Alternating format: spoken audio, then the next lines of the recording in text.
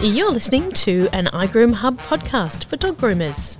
iGroom Hub is an online learning platform for groomers of all levels. Sit back, relax and enjoy what iGroom Hub Media has to offer.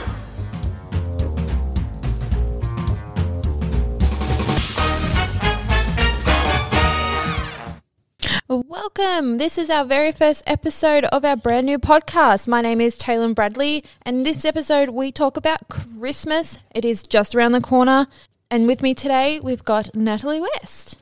Hi Nat, how you going? I'm great, Tay. It's so nice to be here. On a beautiful sunny morning we've got here today. So we're talking about Christmas because it is just around the corner. It is our very first episode of our brand new podcast, which is very exciting. I'm sure we'll make heaps of mistakes, but we'll have fun doing it. That's fine. We'll just have a bloopers reel, I guess. That's it. What does Christmas mean in the grooming industry, given that you've had a few under your belt? I have had a few under my belt. You are absolutely spot on. But it just means such a busy time, doesn't it? It's a really, really crazy, frantic time in the grooming industry. And you have to be able to pace yourself. There's so much that goes into the planning of getting ready for Christmas. There's so much that goes into the actual work that happens around how we groom our dogs at Christmas. But really importantly, we have to have time to celebrate as well. And quite often we don't get a chance to do that. Yeah, it's just crazy. What should new groomers expect coming into this busy season? Because I feel like we've had a busier season than normal. I think for Melbourne, our Christmas started when we opened back up. That was like an absolutely crazy time. Just on social media, just watching everyone have the same headache of booking all of those people in, and just the weight of the enormity of reopening felt very much like the last 2 weeks of the year that we're grooming in. So it might be a double Christmas for us this year. It feels like a double Christmas because normally if you have a big team, you would do, say, 30 to 40 dogs a day. Yep. And then we were closed for 8 weeks, 9 weeks almost. That's right. So times that by how many days you work, and then you've got to do the ones that don't come in. I think regularly. that COVID taught us something, that we'll never get back that money that we didn't make, and we'll never be able to groom those dogs that we didn't groom.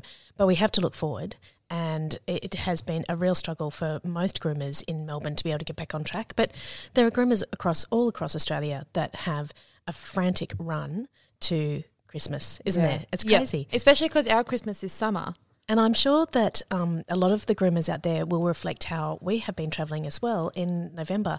November and February, I feel, are tricky months to get right because there are loads of cancellations. In February, everyone's going back to school. The kids, they're saving money for their kids' shoes and their clothes and their books. Yep. And in November, everyone says, I'll just hang out, and I'll get a Christmas groom.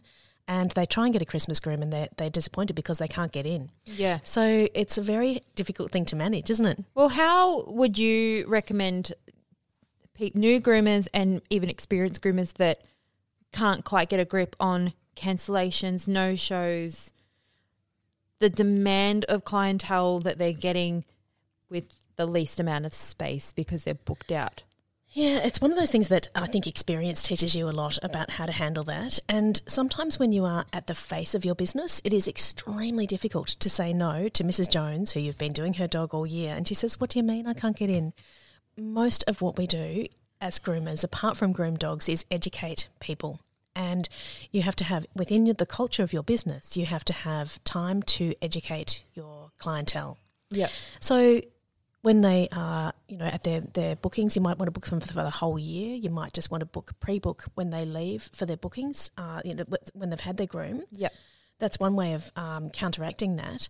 But you'll never, ever, ever be able to stop the disappointment of people calling and saying, what do you mean I can't get in for 2 weeks? That's banned from answering the phones through November and December because she's just like, yep, sure, we can squeeze you in, I can do you. And it's like, that disappears somewhere and then we have to do it. It's just so hard to say no.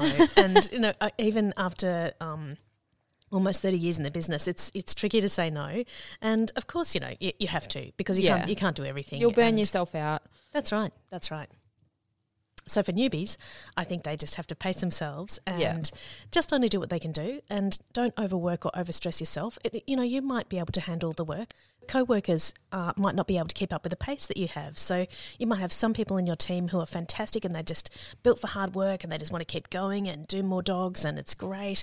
And you'll find others that are really struggling. And don't forget the toll that it takes on your bathers as well. Yes, so our poor bathers. It's kind of tough. It's really tough. It's tough on everyone. But I think that, you have to have broken shifts, or you have to have, run casual staff that do maybe 3 or 4 days a week. And then rotate them. Yeah, that's right, exactly. And you can always try and get your clients to get them on a routine, get them in every 8 weeks. If they go shorter, say, we can push it to 10 weeks.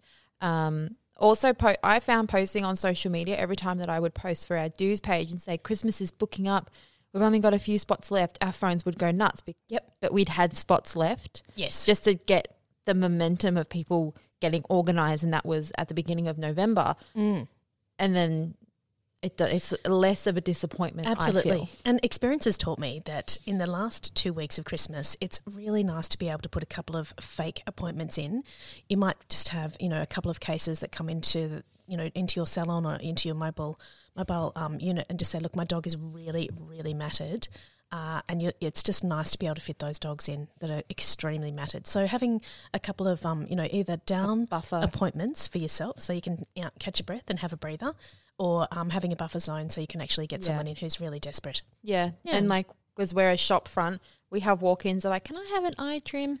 And they'll be pelted. And we're like, yeah, you need a groom. Come in. It's fine. I'll squeeze you in. And then they think they're winning. But that's it. Yeah. We've made the imaginary appointment. But I guess most importantly, it's really nice to be able to check in with each other and check in with your co-workers and just see how you're travelling.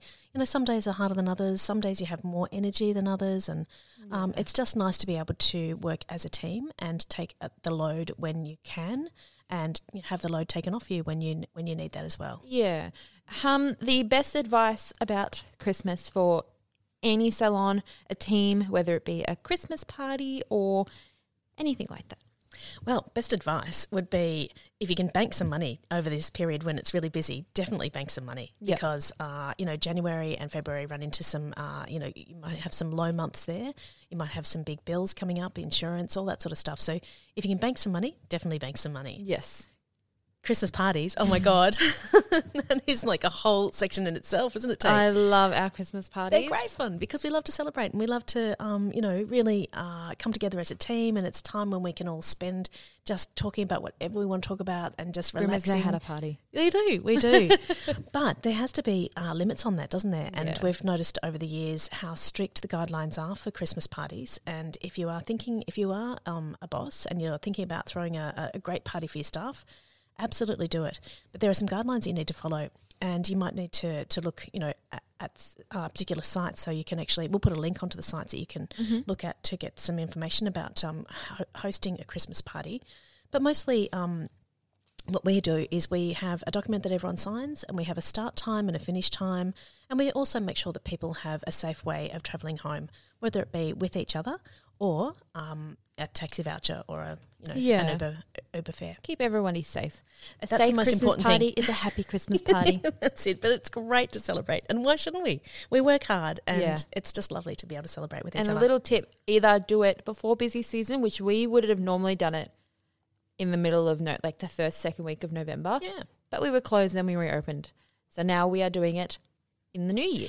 So you can pick your times, yeah. So we've done, that's right, as you say, in late November or early January. Or don't do it in the middle. Don't do it the last week of Christmas. It doesn't work well. Well, thanks, Nat. Hopefully this helps some people out for their new Christmas. If you want to check out more episodes, they are on the website at www.igroomhub.com.au, and you can also find them on Apple Podcasts and Spotify.